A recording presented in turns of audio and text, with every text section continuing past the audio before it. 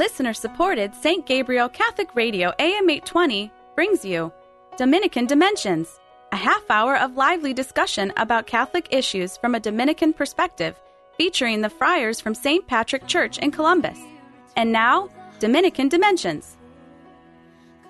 Welcome to the Dominican Dimensions, a half hour of lively discussion about Catholic issues from a Dominican perspective.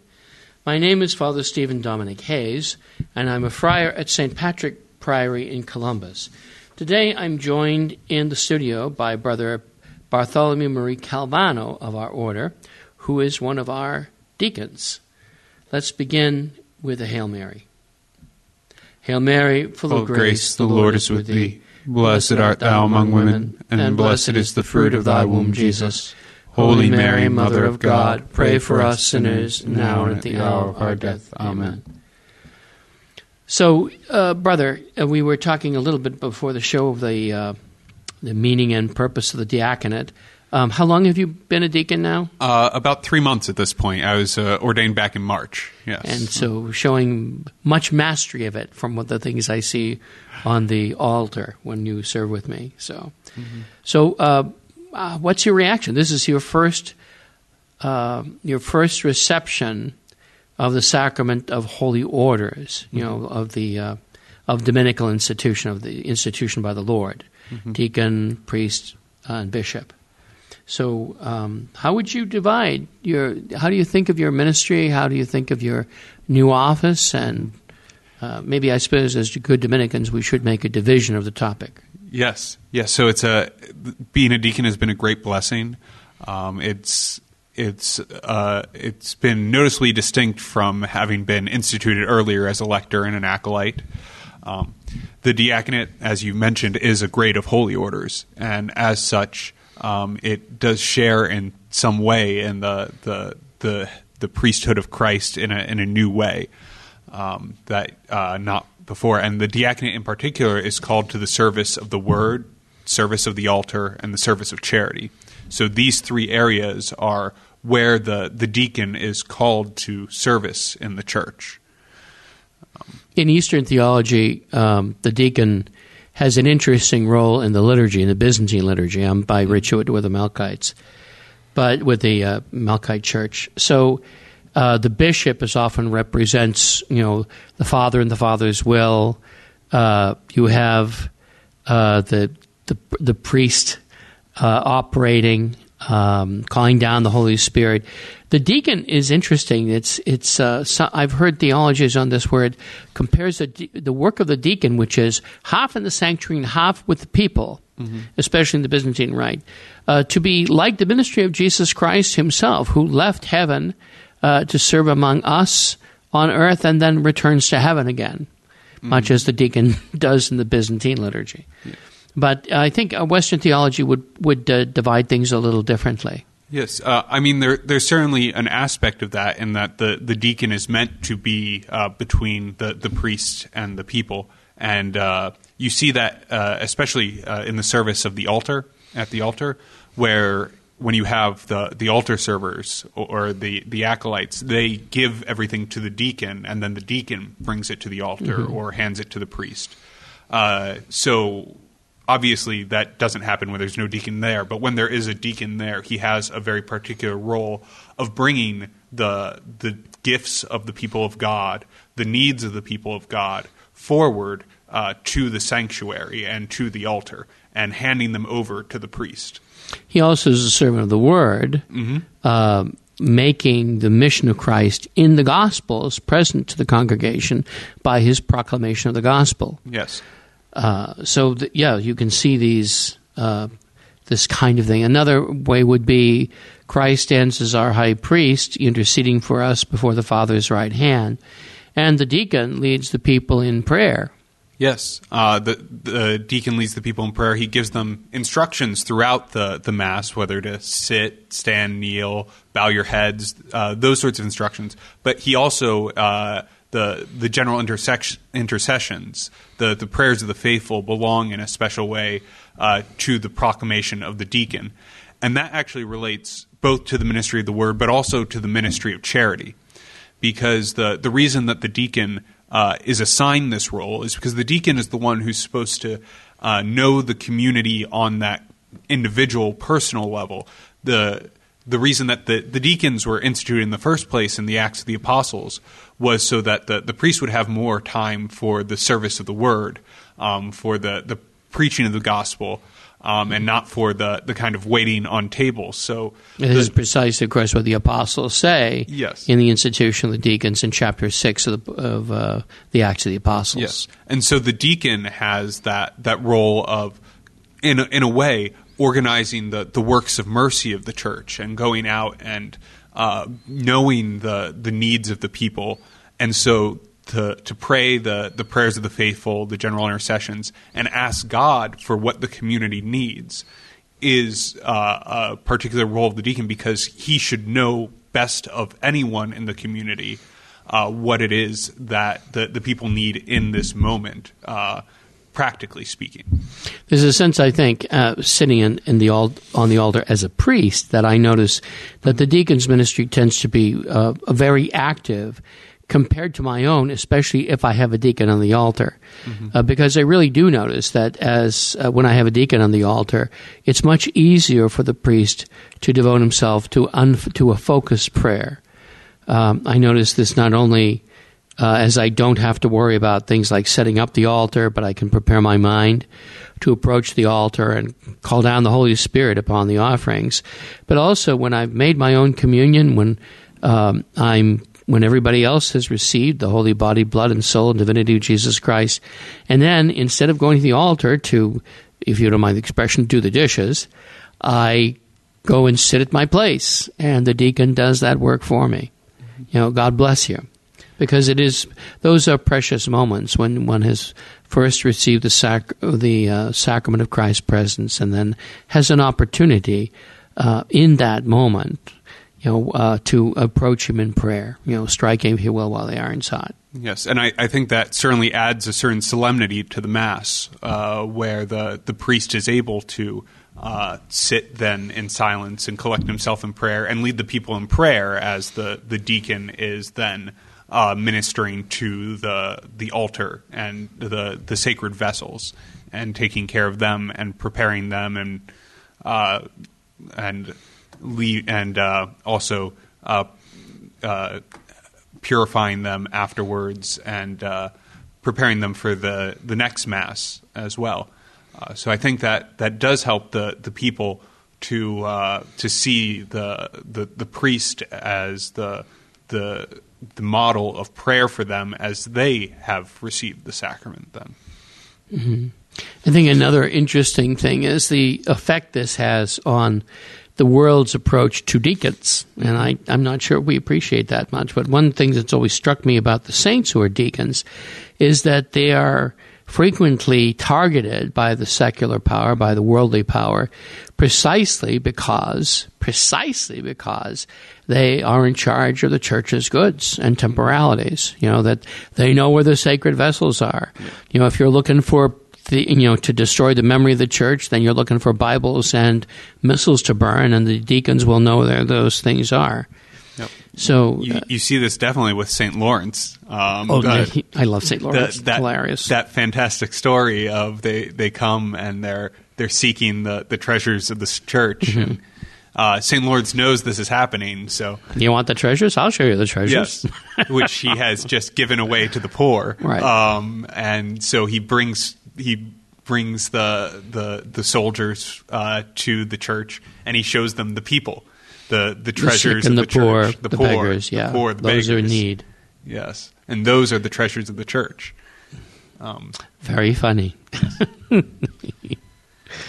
So, and they sat down to really grill him afterwards. Yes, mm-hmm. So to speak. Uh-huh. Yes.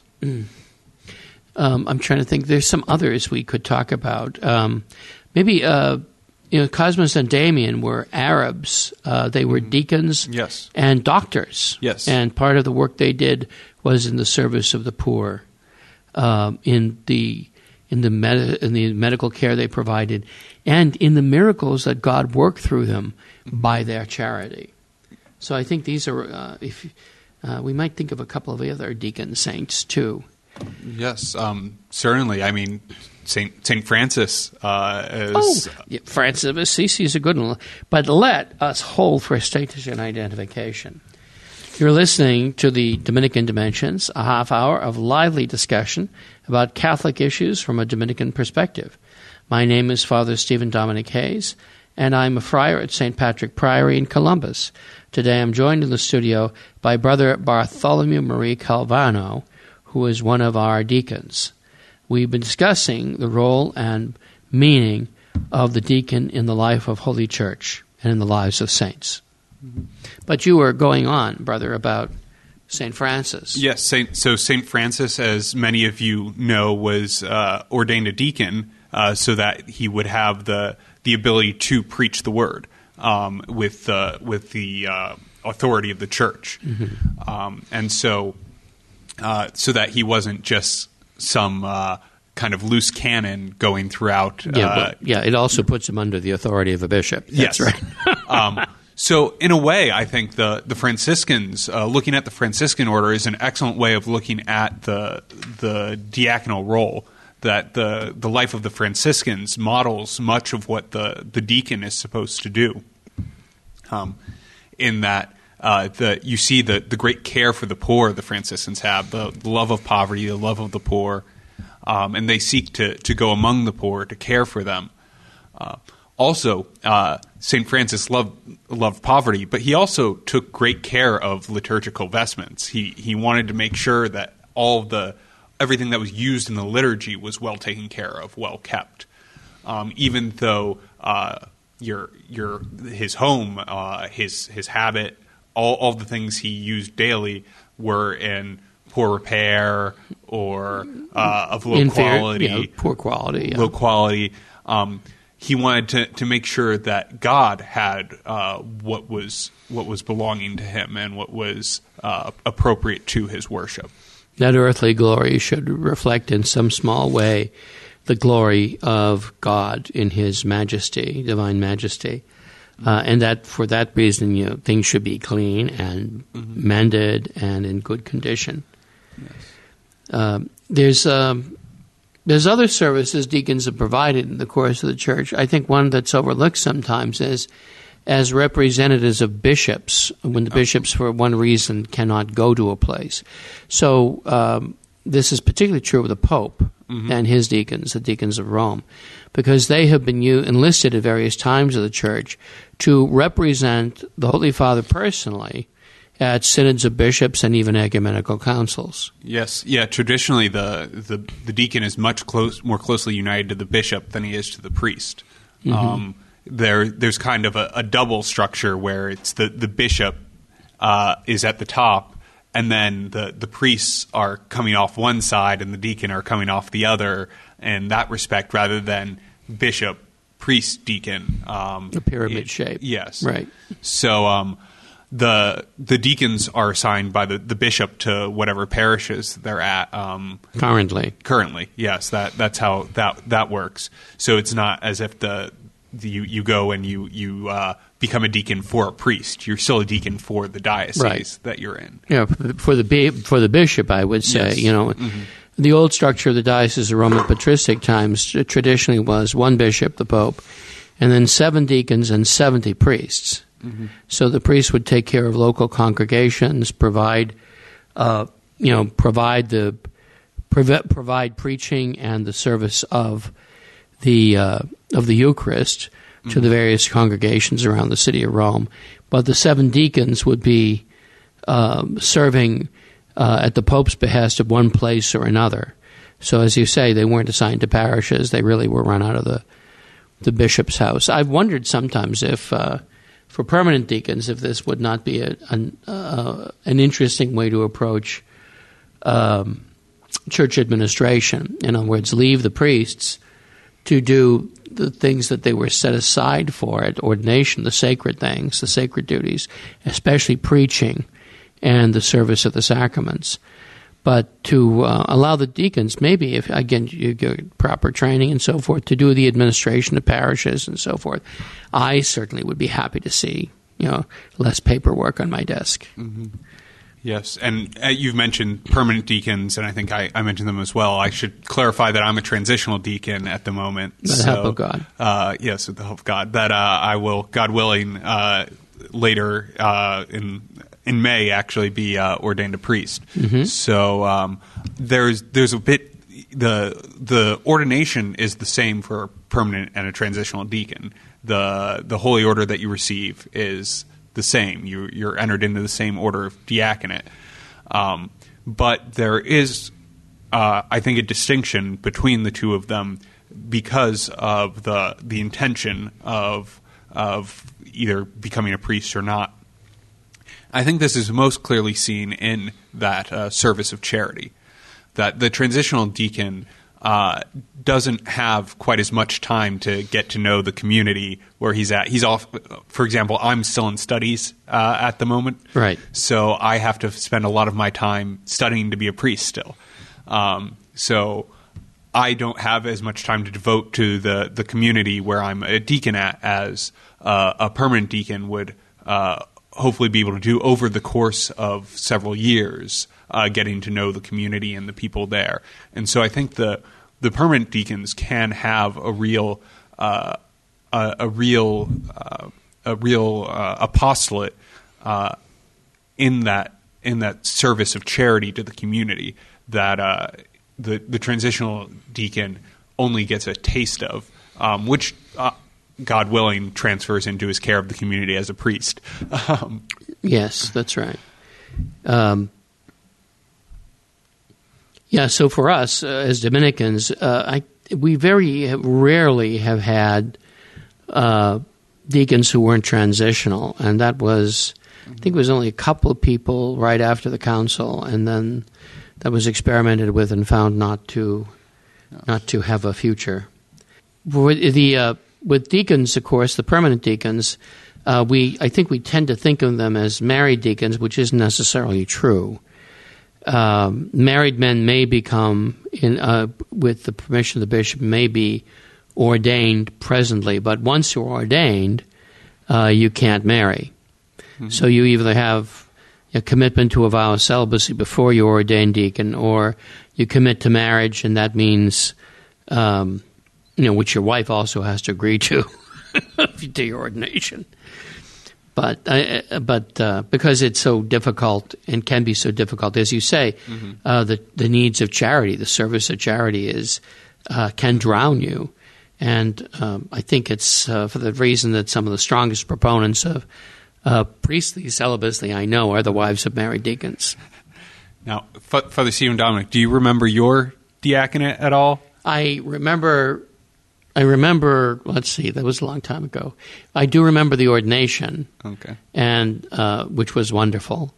And then the service I had, of course, it was at the House of Studies for the most part. And, you learned new sides of the rubrics. You started learning how to take care of sacred vessels. You started dealing with problems you hadn't had to deal before. Mm-hmm. Like, what do you do with crumbs of the Holy Eucharist? How do you purify those, as is said? And those are small things. Sometimes you have to think on your feet. I remember there was one time I didn't have to make the decision, thanks be to God, because we had a house liturgist. But what do you do when, as really happened in my presence once, the light bulbs in the chandelier burst due to a power surge and covered the entire altar with broken glass, okay, including the sacred species which had been offered to God but not yet consecrated. So how do you take care of that? I remember that the priest involved, typical Dominican, looked at the shattered glass and then reverently, apparently breaking his consecration, returned to the prayer before he was stopped by one of the priests. Okay, yeah. So we had to clear all the glass, everything out, put it. It wasn't consecrated, but yes, they did dissolve it, mm-hmm, and arranged it to put it down the sacrarum, the dry sink that leads in the ground. Once it ceased to be bread, they basically treated it as if it was the Blessed Sacrament. We had to clear the altar, of course, and clear it of the broken glass as well as the wine and bread which had been offered, because it's offered to God. It's sort of in that Yes. odd intermediary state. And then we started over from the beginning at the offertory, which is what was called for. But it's these kind of things that you end up experiencing, finding down, or paying attention to. Yes, and I think I've certainly had maybe not that exact experience, but these opportunities to really grow in reverence for the liturgy, the Mass in particular, to come to know the rubrics and the guidance of Holy Mother Church and how we treat the sacred vessels, the sacred species, how we are to handle it, and coming to a deeper reverence through the close association with these holy things.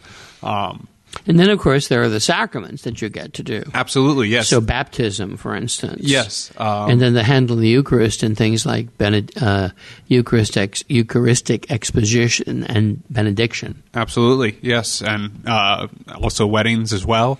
So there's that opportunity to be an ordinary minister of these sacraments, where the Church has given you authority to dispense these sacraments in the regular life of the people, and so you are able to be a participant, an instrument of God's sanctification for His people.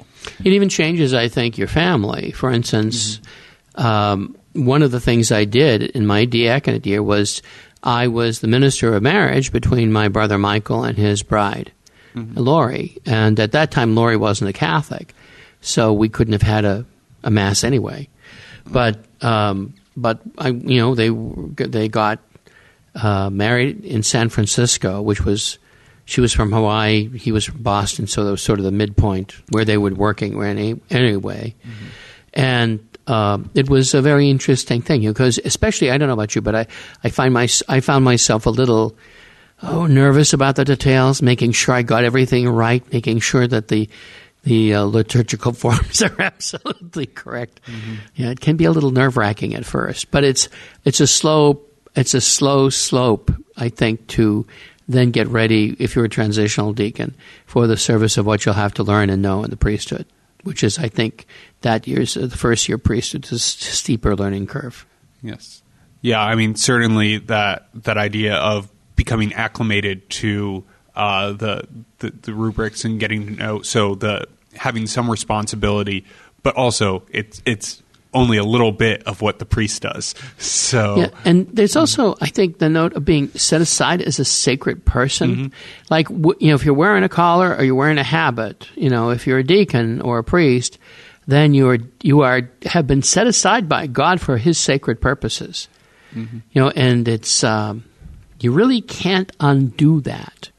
No. You can have your faculties removed. You can be, sent back. They say to the lay state, but in fact, you remain a priest forever. Yes. And a deacon forever. Yeah, there is a character that comes with the sacrament. Right. So, that is indelible as that of baptism or confirmation. Yes. Yeah. And I mean, one of the things that struck me then is the difference in your being a public person of the Church. Right. As a Dominican, I was already that to some extent, because when you wear the habit, everyone knows. It's hard not to notice. Yeah, everyone knows that you belong to God somehow. But as a deacon up there on the altar, there's the recognition that everything that I'm doing is somehow either adding to or detracting from God's glory in this Mass. And that the better that the better I comport myself, the better that the more reverence I show, the greater ability I have to improve the disposition of those who are there when they come to receive the sacrament. That I in my reverencing of the sacred species of the Eucharist on the altar can help others to realize... communicate that reverence. Yeah, communicate that reverence, Yeah. absolutely. I think maybe the last thing we should say before we run out of time is this is also the year for transitional deacons that you learn how to preach liturgically. Yes. And I suppose that's probably true for the permanent deacon as well. But to stand up in the pulpit and then break open the loaf of Scripture for the people hearing you, and that's the beginning, of course, of our life as preaching friars liturgically. Since. I think in a lot of the old days, and still, the deacon can read the bishop's sermon, and that works if you don't have the talent. But for us, I think it's a crucial year because this is when we get the opportunity of actually practicing how to preach, and that means, to find out what the Lord wants us to say first of all, which means a lively prayer life about this, but also then. How do you enter into the text? How do you confront the text? What is the crisis the text provokes in you for the sake of the people? And I don't know what's your experience of these things. Yeah, absolutely. The experience of preaching and really needing to stick close to the Word of God, because there's the temptation to speak from just your own experience. Like you read the Word of God and it triggers something, and then you want to speak from that. Or out of your books. Or out of your books. Yeah. But to really keep close to the Word of God, and then to know who you're preaching to and to know how the Word of God applies to them. Mm-hmm. Thank you for joining us today for the Dominican Dimensions. My name is Father Stephen Dominic Hayes, and I'm a friar at St. Patrick Priory in Columbus. Today I've been joined by the studio. Today I've been joined in the studio by Brother Bartholomew Marie Calvano.